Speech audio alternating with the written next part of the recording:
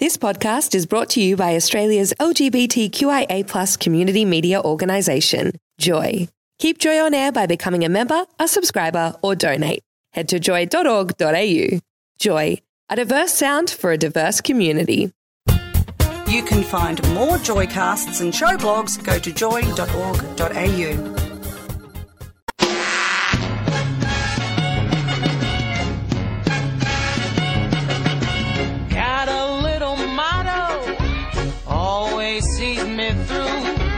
When you're good to mama, mama's good to you. I turn to you like a flower leading toward the sun. I turn to you 'cause you're the only one. And when I fall down, I have to pick myself back up. And when I fall down, myself back up, and when I fall down, I have to pick myself up.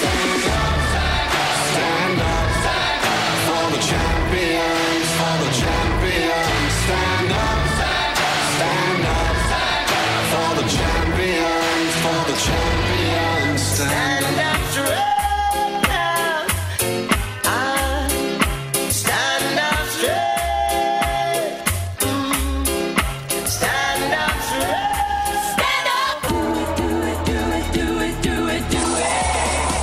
This is Stand Up Straight on Joy 94.9. Good evening and welcome everyone. I'm Michelle Barber and you are listening to Stand Up Straight, where we aim to provide a vehicle for the allied supporters to stand up for our GLBT&I community, to encourage and create greater inclusion, share stories, give advice, create dialogue or introduce a new way of thinking, but most importantly, to facilitate change toward greater acceptance of our rainbow family in all its shapes and sizes. Thanks for a great afternoon's music and entertainment with Dano and Mason, and to the lovely Beck for the news. I have Clayton across the desk, who may remain silent or maybe not tonight, and the lovely Stephanie across the desk from me. Hello, Stephanie. Hi, Michelle. So, for lots of people in our rainbow community, San Francisco holds a special place. Claimed by some as the epicentre of the worldwide LGBTI community, San Francisco has one of the largest and most prominent LGBTI communities and is one of the most important in the history of LGBTI rights and activism. Tonight on Joy, we have two San Franciscans who, for the past 40 years, have been part of the city's ever-changing rainbow landscape. And together they're going to share with us tonight some of their tales of the city, with stories of protest movements, flower shows, Armistead Maupin, and life in a city where almost anything goes. So welcome to Stand Up Straight, Kay and Jay Eastie. Oh, thank you. I'm glad to be here. Can I, before you say anything, Sarah, something really lovely happened as you were introducing them.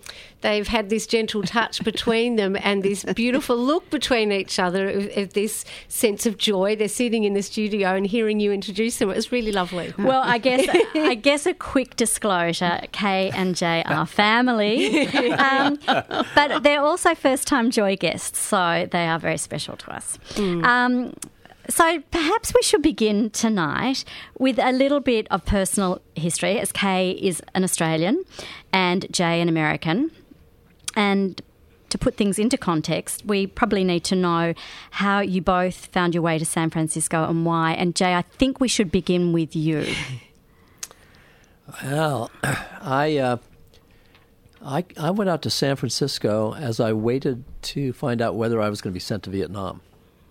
I had been working on the East Coast. I got drafted for a number of reasons. They decided they would not take me then. They'd call me in 6 months. And I thought, well, forget that. And I went out to San Francisco. I started working in a restaurant out there. that turned out to be a very successful operation. Now I just hate to interrupt, but you need to put that restaurant in. It's not just a restaurant. Sorry. You need to name it. That's right. Armistead Maupin would insist on it. It was Perry's Restaurant. Yes. From Tales of the City. Yeah, and Jay, were you not one of the first employees at Perry's? I was. We had a lot of fun. We built it from there was virtually nothing on the street. It was a little Italian neighborhood with a couple of shoe stores and a movie theater. And by the time, I guess, some few years later, the whole place was really jumping. It was a lot of fun. It was a lot of fun. So basically what I did, I would work for 6 or 8 months. I'd go off and ski bum. I'd come back. I'd work for another 6 or 8 months. And at some point, I just realized, I'd graduated university. I'd been out for a while.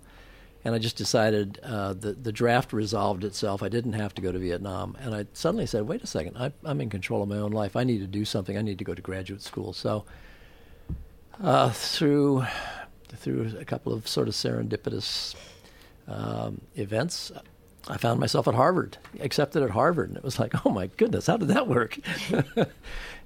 And so, so I put all my possessions in my little Volkswagen and drove across country and found myself in Cambridge, Massachusetts.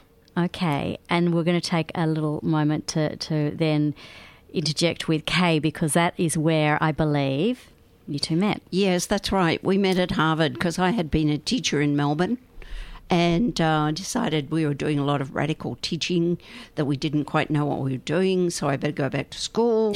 I applied for Harvard, got into Harvard, and that's where I met Jay. And in that little blue VW, we made our way back across country together. Did you feel like a pair of rebels or a bit devil-may-care, do you think, in those times? I think I felt that I really wanted to stay in America at that time, because I noticed as a woman that there seemed more possibilities. This was in the 70s, the early 70s, and I felt very excited about it. And I also felt a bit rootless and fancy-free, as you say. So, sorry, Michelle. So in Boston, why not stay in Boston? What was the draw back to San Francisco? Well, basically it was Jay's favourite town. He was brought up on the East Coast in Philadelphia and Washington, D.C., and he didn't want to stay on the East Coast. And he already been living in San Francisco and had loved it. He just felt it was his city. Mm-hmm. So he said, by that time I was an illegal immigrant. My visa had expired. So I thought, what the hell? I'm going to San Francisco. And we've never left. We are going to take a quick break. We're going to come and find out what drew you to San Francisco and what is that's so amazing. I'd love to find out what it's like. One day I'd love to visit, and I haven't. You are listening to Stand Up Straight on Joy. Joy 94.9.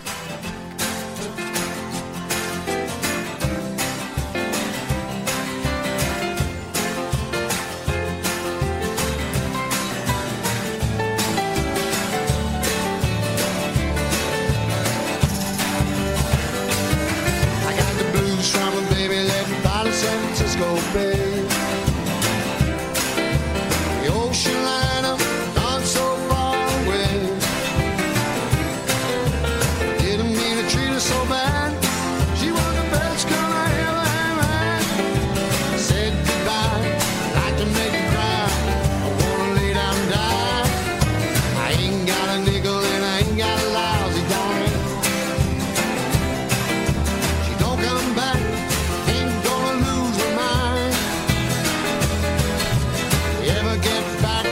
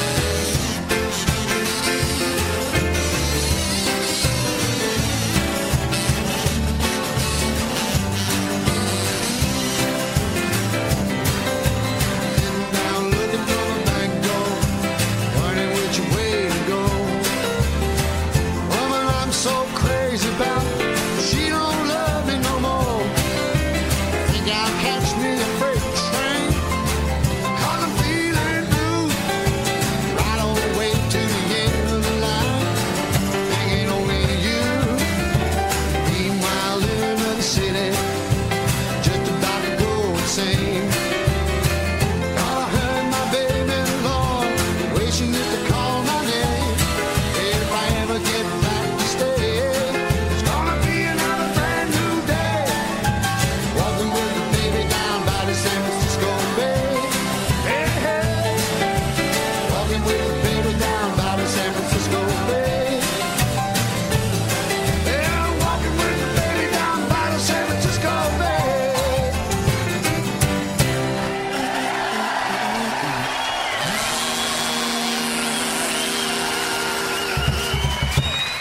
Love you. We are joined in the studio tonight by Jay and Kay, who are some well-travelled guests, but first-time Joy guests. We were chatting before about the San Francisco being your home, and for those keen listeners to Stand Up Straight would realise that the music we just played them was probably not something they would hear very often, but it was called San Francisco Bay Blues by Eric Clapton. Tell us why you selected that song. Well, we wanted to pick something that was reminiscent of the city that we found when we got there. And we both love music. Jay is a singer. We were thinking of the Fillmore District, which was so filled with jazz and performances. And, of course, Eric Clapton played constantly in San Francisco. So that just popped into our minds. And you sing, I believe, Jay, just a little. I do. I have. I'm taking a recess at the moment because I find that I either miss too many practices or I miss the performance entirely because we're traveling. And but I have been singing for the last 20 years with a mixed chorus, an when audition you say chorus. Mixed being Men, women, straight, gay, black and white. Tell me what draws you to that environment. Not just the singing, but is it the community, the sense of It is community? the community. I've made a lot of good friends there over the years, people I really care about. And it really is extraordinary. We sing this is the classical repertoire, and we've sung in Davies Symphony Hall. We can be anything from 150 to 225 voices, and it's pretty powerful stuff when everybody's at full voice. And there's a lot of choirs and variety of music in San Francisco, isn't there? Yes, there are. And there's some famous gay men's choirs. Yeah. In particular, there's Chanticleer, which is famous and puts out a lot of records. And we've been going to their performances for years. And then there's the Gay Men's Chorus, which is another group, which is fantastic. They have some wonderful countertenors. They have the full range of voices, actually, and they have very interesting, varied programs. It seems to be that San Francisco would be the ultimate melting pot. Would you say that too? Yes, we love the fact that it is. We loved the fact that it was like that when we got there. It seemed extremely mixed. It seemed very tolerant. When I say mixed, the LGBTI community was very strong there. When we first arrived, we lived in a building which had everybody was gay in the building. We were the only straight couple in the building. Tell me, how did that feel? Or do you felt not? Just wonderful. I mean, we were just very close friends, and we lived through some dramatic city events together. And I'd like to touch on that a little bit too, because I know that you have witnessed a lot of the community's important history in San Francisco. Yes. And probably beginning in the late 70s with Harvey Milk. What do you remember about his influence on gay rights and on the city itself? Well, Harvey was a character, as everybody knows. He was a very strong personality. And before he was assassinated, we all knew who he was, right? Because he was in the newspapers. And he was the first gay supervisor on the San Francisco City Council. Sorry, was he accessible? When you say you knew who he was he someone who was accessible? Would you see him sort of wandering around? And yes, he had a camera shop on the Castro, yes. And we lived near the Castro, just on the borderline of the Castro. For those that don't know, what is the Castro? The Castro is a famous gay men's area in San Francisco. It has a lot of great restaurants and shops and some beautiful housing. And, of course, it's on a hillside, or hillsides. Isn't most of San Francisco? The whole city is on hillsides. So the Castro is very lovely. So we knew Harvey. already, and we knew of him. But you could go in and say hello in his shop, and he'd chat to you. Wow. Was he approachable? Very. But he is a very intense person, very high energy. And so tell me about the night that he was assassinated, because you have mentioned in the past that you did Yes. go out onto the streets along with thousands, I believe, of other San Franciscans. And I'm Yes. sure Jay remembers it vividly as well. I do. The complete shock. I mean, it was. It was a shock. Terrible. I learned of it early afternoon. It was a work day, and it was almost that sense of, when one of the Kennedys was shot or Martin Luther King was shot. It was just what? It was what? No, It was really stunning, and of course the mayor was murdered at the same time, George Moscone, who was very gay friendly. Yes, he was a big advocate and friend of the community, wasn't he? Yes, and he and Harvey was new on the Board of Supervisors. So there was a huge, we just had to do something. So, of course, we knew everybody in our building. So we went down to the Castro and we went on a candlelight march. And it was just amazing that just thousands and thousands of people turned up. Walked from the Castro down to City Hall. Yes, and it was dead quiet. Wow. It was absolutely silent. Was it only sadness, or was it also disbelief? Was it anger? The anger came later, Right. but at that time it was mourning. I think it was really the time to mourn, and a lot of people were very stunned and unbelieving. And he was such a magnetic person and so full of passion for change. Yes. And was there that sense of, oh, no, what are we going to do now? This man, this leader has gone, we're going to go backwards with rights and that kind of thing. Was there any that kind of element? I don't remember that being a conscious thought. I think I don't feel that we felt that there was going to be a backslide. No. I don't remember consciously thinking that. Maybe some Not people really. I don't think I felt afraid that would happen. We did worry after the murderer got a very light sentence and the city just blew up. And there was violence and so forth, and none of us went downtown towards City Hall then, and people were very, very angry. But in a way, I think it was a cleansing anger. Wow. I mean, they burnt a few cars, and who cares really? They just expressed so clearly the upset that everybody felt.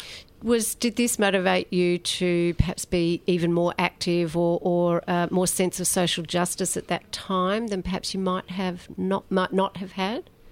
Oh, very much so. I think a lot of people felt that, and in a peculiar way, sometimes activity comes out of a sad event. It prompts new events that are good.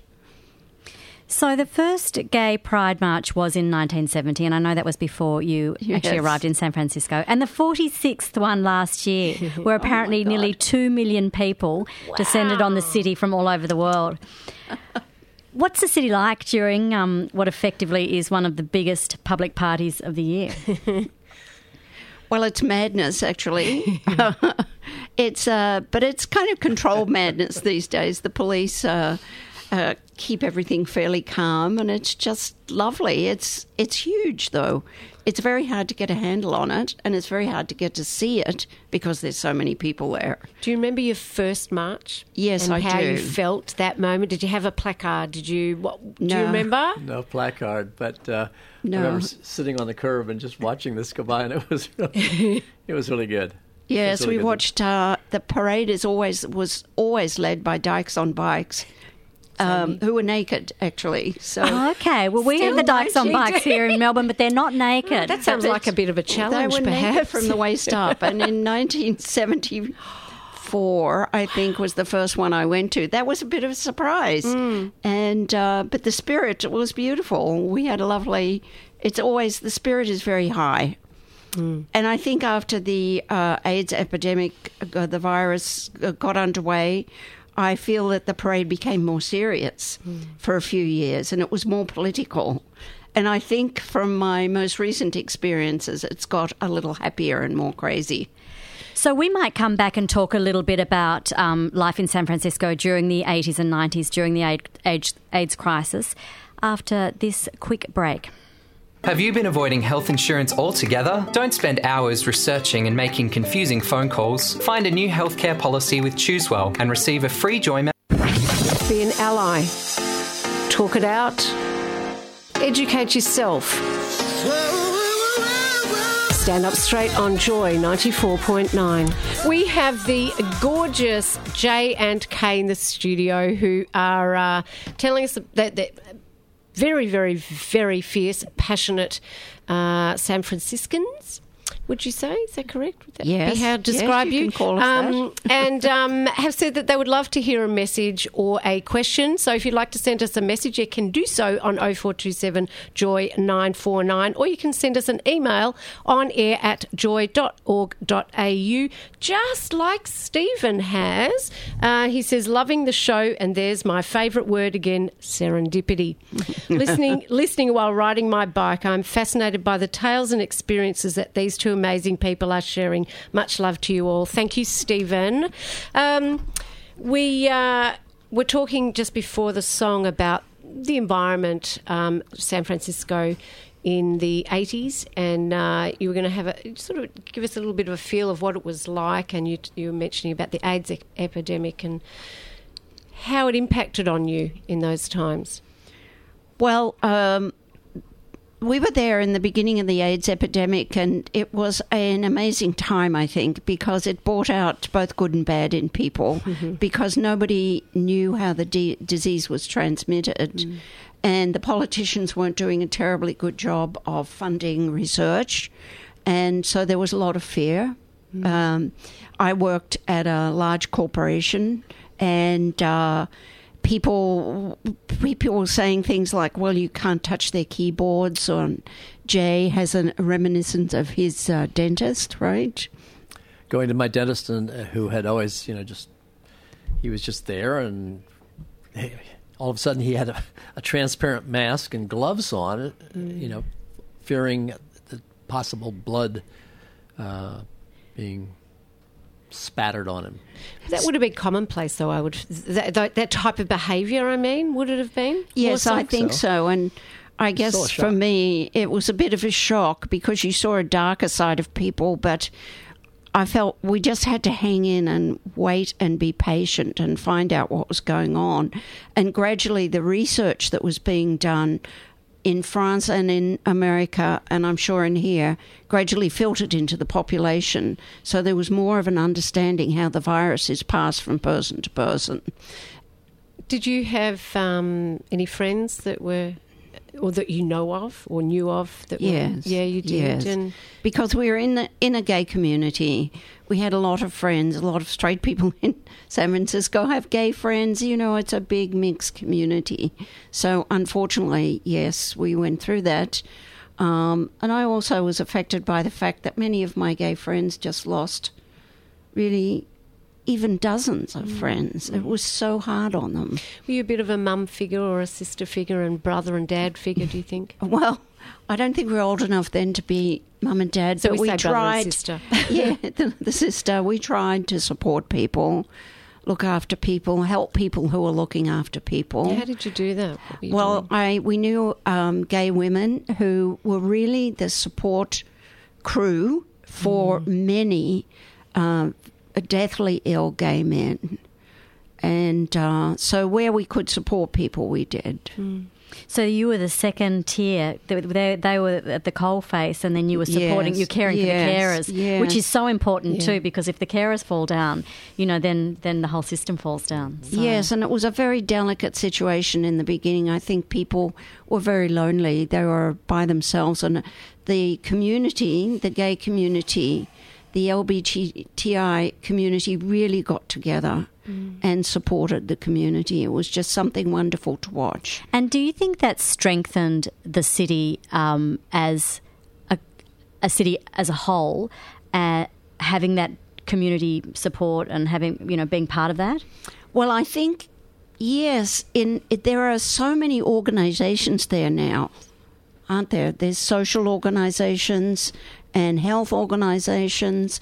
And there's a lot of things, if you people like us, we go to Art for AIDS, that raises money for patients and supporting patients in their homes. I'm wondering, see, here at Stand Up Straight, we're allies. And some people are, I believe you're made that way. You are community aware, you're an activist in some way, shape or form, or you've got a sense of social justice. So I'm wondering what makes you tick from that perspective. Why were you, or are you, and you continue for many, many years, have been so passionate about, it would have been so easy for you to run or go somewhere else, or this is too hard or whatever. Why did you stay, and what makes you tick like this? I think that my sense has always been, when I first saw the Bay Area, having grown up on the East Coast, I came out to get the last of some university credits toward graduation at Stanford Summer School down the peninsula in Palo Alto. Summer in the Bay Area, outside of San Francisco, where it's foggy and cold, was remarkable. I mean, it was like 25 degrees every day, and the sun was out, and I just thought to myself, I'm in heaven. After the humidity and mosquitoes of the East Coast, I was very ready to discover the Bay Area. So do you think perhaps that there is some link between harbour cities and sunshine and the gay community? Because Sydney is not dissimilar to San Francisco, and again, it's got a very significant GLBTI population as well. So I think that may be a good point. And I have to say, Sydney may be prettier than the Bay Area. It's a pretty remarkable harbour, but I can certainly see it has that same joie de vivre. It has that same everybody at the beach. Yeah. Not much in the way of clothing. Yeah. You're just out there. You're just out there. In inverted You commas. are. Oh, and talking about not much clothing, there was a time when I visited San Francisco a couple of years ago, and we were in a park, DeLorean Park. And there was a lot of nudity there. And there again... Dolores Park. Dolores Park. Yes. Dolores Park. Notorious. But there was a lot of nudity there. But at the time, there was some protest movement around nudity. What was that about? Oh, that's right. Well, it was a bunch of people who'd like to get naked and not have any... Men. And it just so happened that they tended to be older and larger. And unattractive. And rather unattractive. And a little grey. And but that didn't slow them down. That didn't slow them down. And so for a while, they were quite apparent, but especially around the Castro, I have to say. And then the city got a bit fussed about them. So I believe there was a regulation that they were not allowed to take public transport naked. You had to put your panties on. And some parents took and some parents said, what'll I do if my 4-year-old sees them? Well, nothing. Your 4-year-old will be just fine. Have an interesting conversation. Yes. Would be great, wouldn't it? But the movement seems to have faded. I'm pleased to hear that, and I'm Yes. sure Addie will be too, because she was probably too. horrified as a 6-year-old. We are going to take a break, but when we come back, we're going to fast forward to more current times. We're going to talk about protest movements of recent times. You're on Stand Up Straight. Way Out House of Awesome is a social group for LGBTI people aged 12 to 25 in the Macedon Ranges, run every 2 weeks during school terms at the Macedon Ranges Youth Space in Kyneton. Way Out offers a welcoming, safe space for current and new members. For more information, contact Cobor Community Health Services on 54211666. Cobor Community Health is a Rainbow Tick accredited organisation in the Macedon Ranges. Joy is proud to support this community message. The Sydney Gay and Lesbian Mardi Gras is coming to Joy for a weekend-long simulcast across Australia.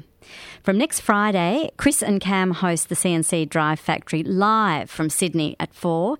Then Dylan takes over with countercultured Mardi Gras themed set from 8. On Saturday, Anastasia and Warren host your Mardi Gras breakfast from 7. Macca and Taz present Saturday Magazine from the SBS studios at 9. Michael teams up with Adam Richard to get the party started at 1. Gina, Beck and Dave bring you the parade pre-show from 4. Then, from 7 p.m, join Dean Akuri and Michael Dalton as they commentate on this year's parade from 7 with live crosses to our roving reporters right on the street. Oh, and that's going to be an awesome day on the radio. Plus a heap of programming on Sunday to wind down your Mardi Gras weekend. Keep listening to Joy for more details. Don't miss out on one of the biggest broadcasts Joy has ever undertaken from March 3rd to March 5th, live on Joy, SBS Radio 3 and across the Community Radio Network Australia-wide. The joy of summer, the joy of Mardi Gras, Joy 94.9. Vic Leather is a community-based organisation that seeks to support and advance the diverse leather communities of Melbourne and Victoria, made up of practitioners of a broad range of sexual arts. Vic Leather is a not-for-profit community-operated organisation with proceeds of events directly benefiting the community. We welcome people of all genders and sexualities. Join us for Gear Up, a monthly informal catch-up for lovers of leather. Warm up for the weekend, have a drink and meet other like-minded people, sharing interests and stories. For more on Gear Up and Vic Leather in general, visit vicleather.org.au. A community message supported by Joy. Hi, this is Adelaide, and you're listening to my mum, Stephanie, and Michelle on Stand Up Straight on Joy 94.9. Jay and Kay, all the way from San Francisco, are in the studio with us tonight, and Stephanie's next to me. Clayton's across the desk. So if you'd like to send a message in, you can do so on 0427 Joy 949, or send us an email on air at joy.org.au.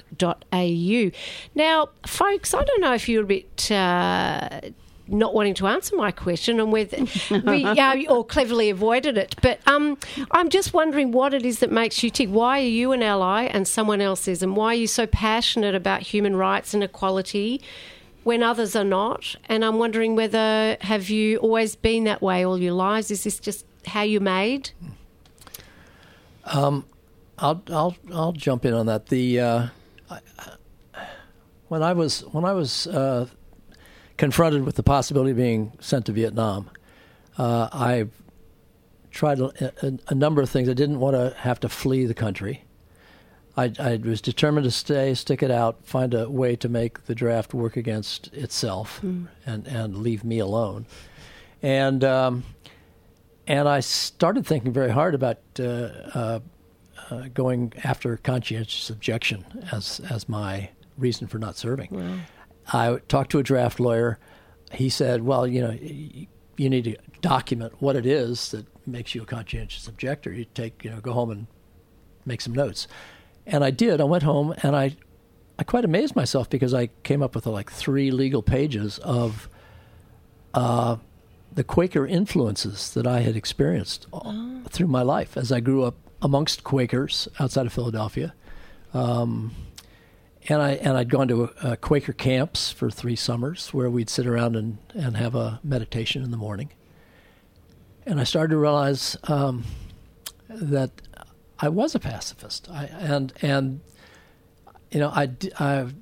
had no interest in being violent toward other people.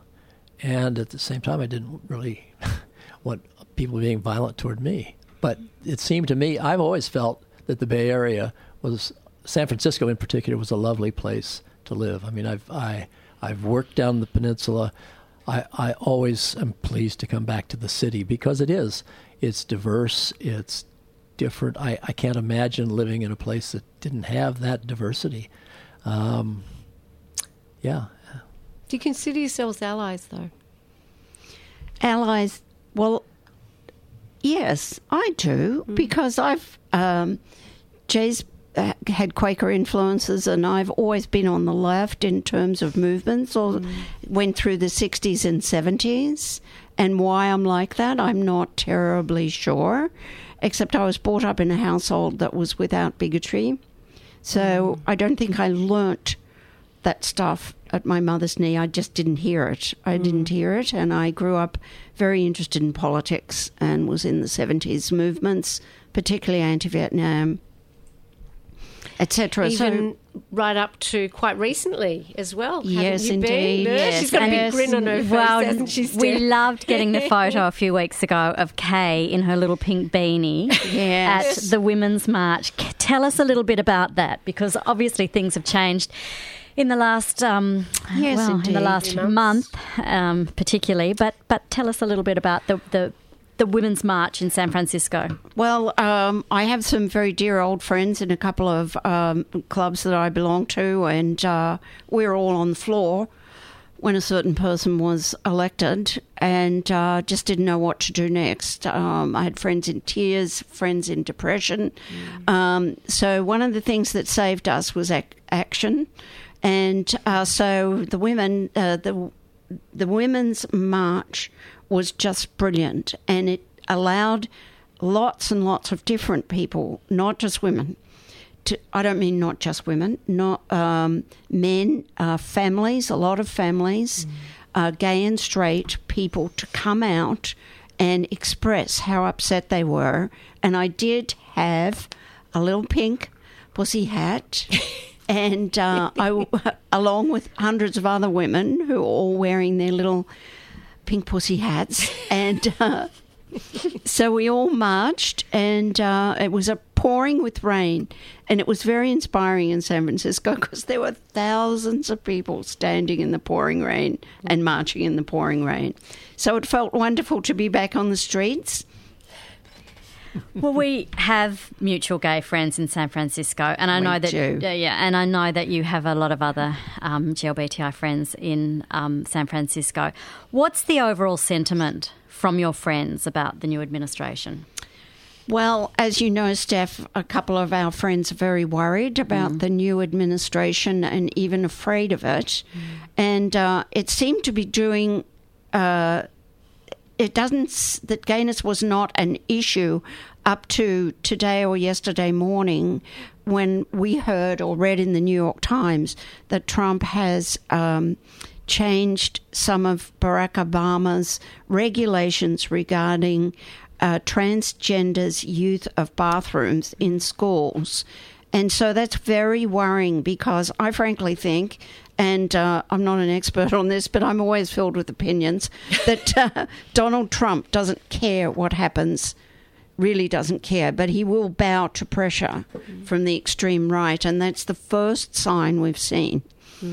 So it's very important to be active. There's just hundreds of resistance groups. I think if you look on the cover of Time, it's a bit refreshing.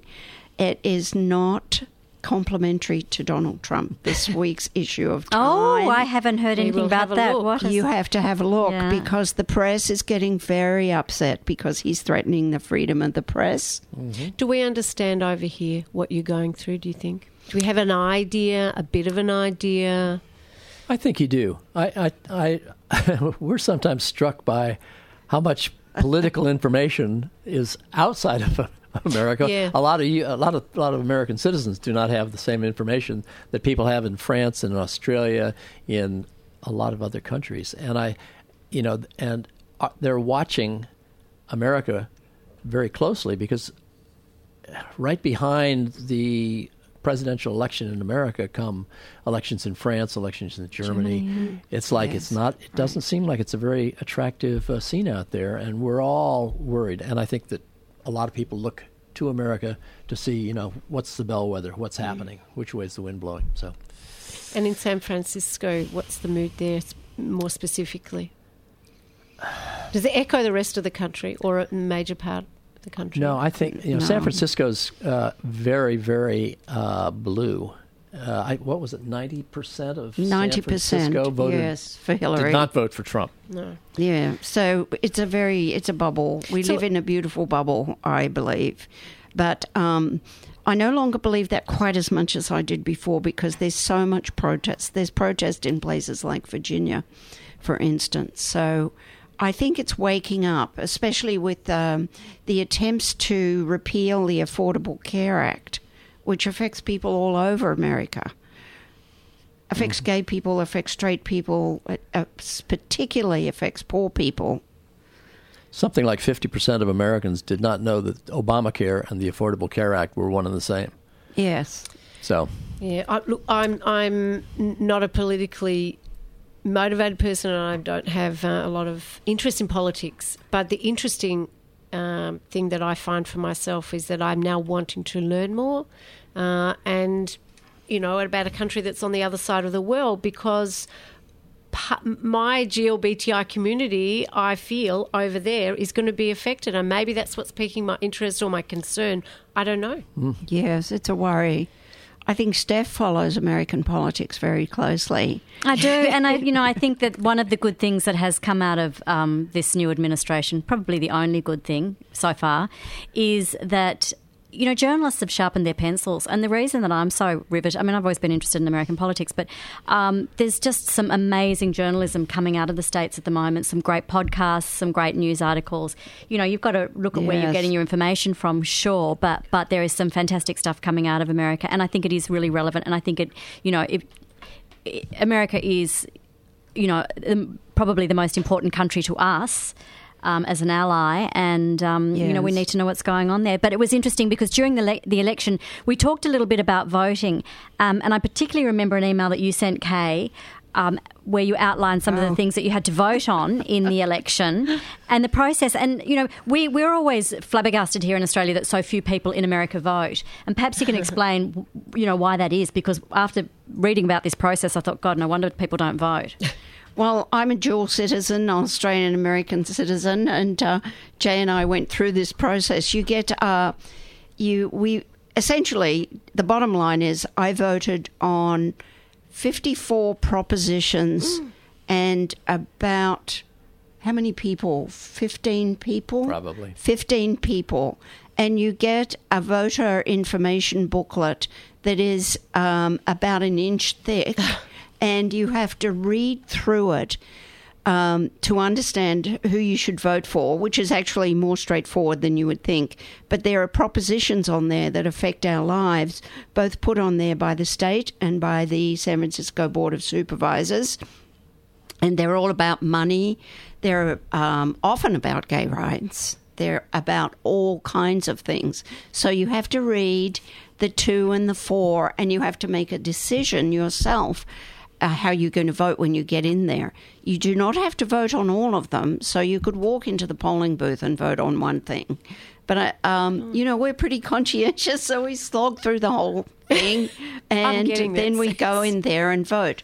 Now, what happens is I think a lot of young people who speak English as a second language, are very put off by this huge ballot. It's intimidating. Yeah, it is.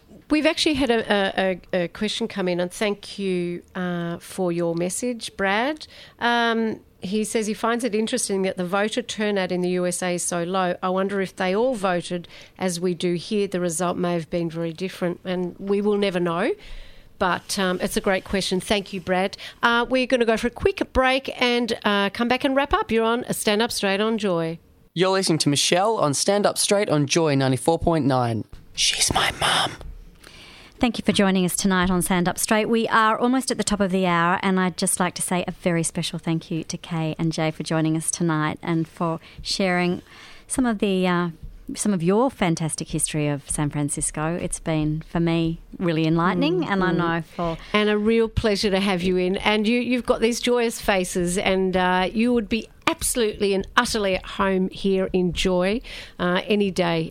So you can tune in and listen from the other side of the world. Well, it is an annual trip that they make to Australia. So same time next year. Same time next year. Chapter 2. You won't be able to keep us off the mic. And So we definitely thank you all. and we think of ourselves as your allies. That's right. That's lovely to hear. So thank you. It's been a really lovely time meeting you. So the rest of the evening on Joy, we've got Family Matters, who are talking, cover your ears, sperm and all other stuff tonight, and The Woods at 9 o'clock, the Fabulous Bear Show. We have a great show lined up for you next week. We have a friend of mine, Daniel, and his father, who, to say they've had a challenging relationship, all things related to religion and many, many other things. So that's going to be a very moving story of Daniel and reconciling with his father. So I really look forward to having them in the studio next week. Beck will be back next week. Clayton across the desk, thank you very much. Thank you, Stephanie, next to me. Thank you, Michelle. And as they all say... Joy 94.9 is a GLBTIQ community radio station in Melbourne, Australia. Support Joy 94.9 by becoming a member at joy.org.au. Thanks for listening to another Joy podcast brought to you by Australia's LGBTQIA+ community media organisation, Joy. Help keep Joy on air. Head to joy.org.au. Joy, a diverse sound for a diverse community.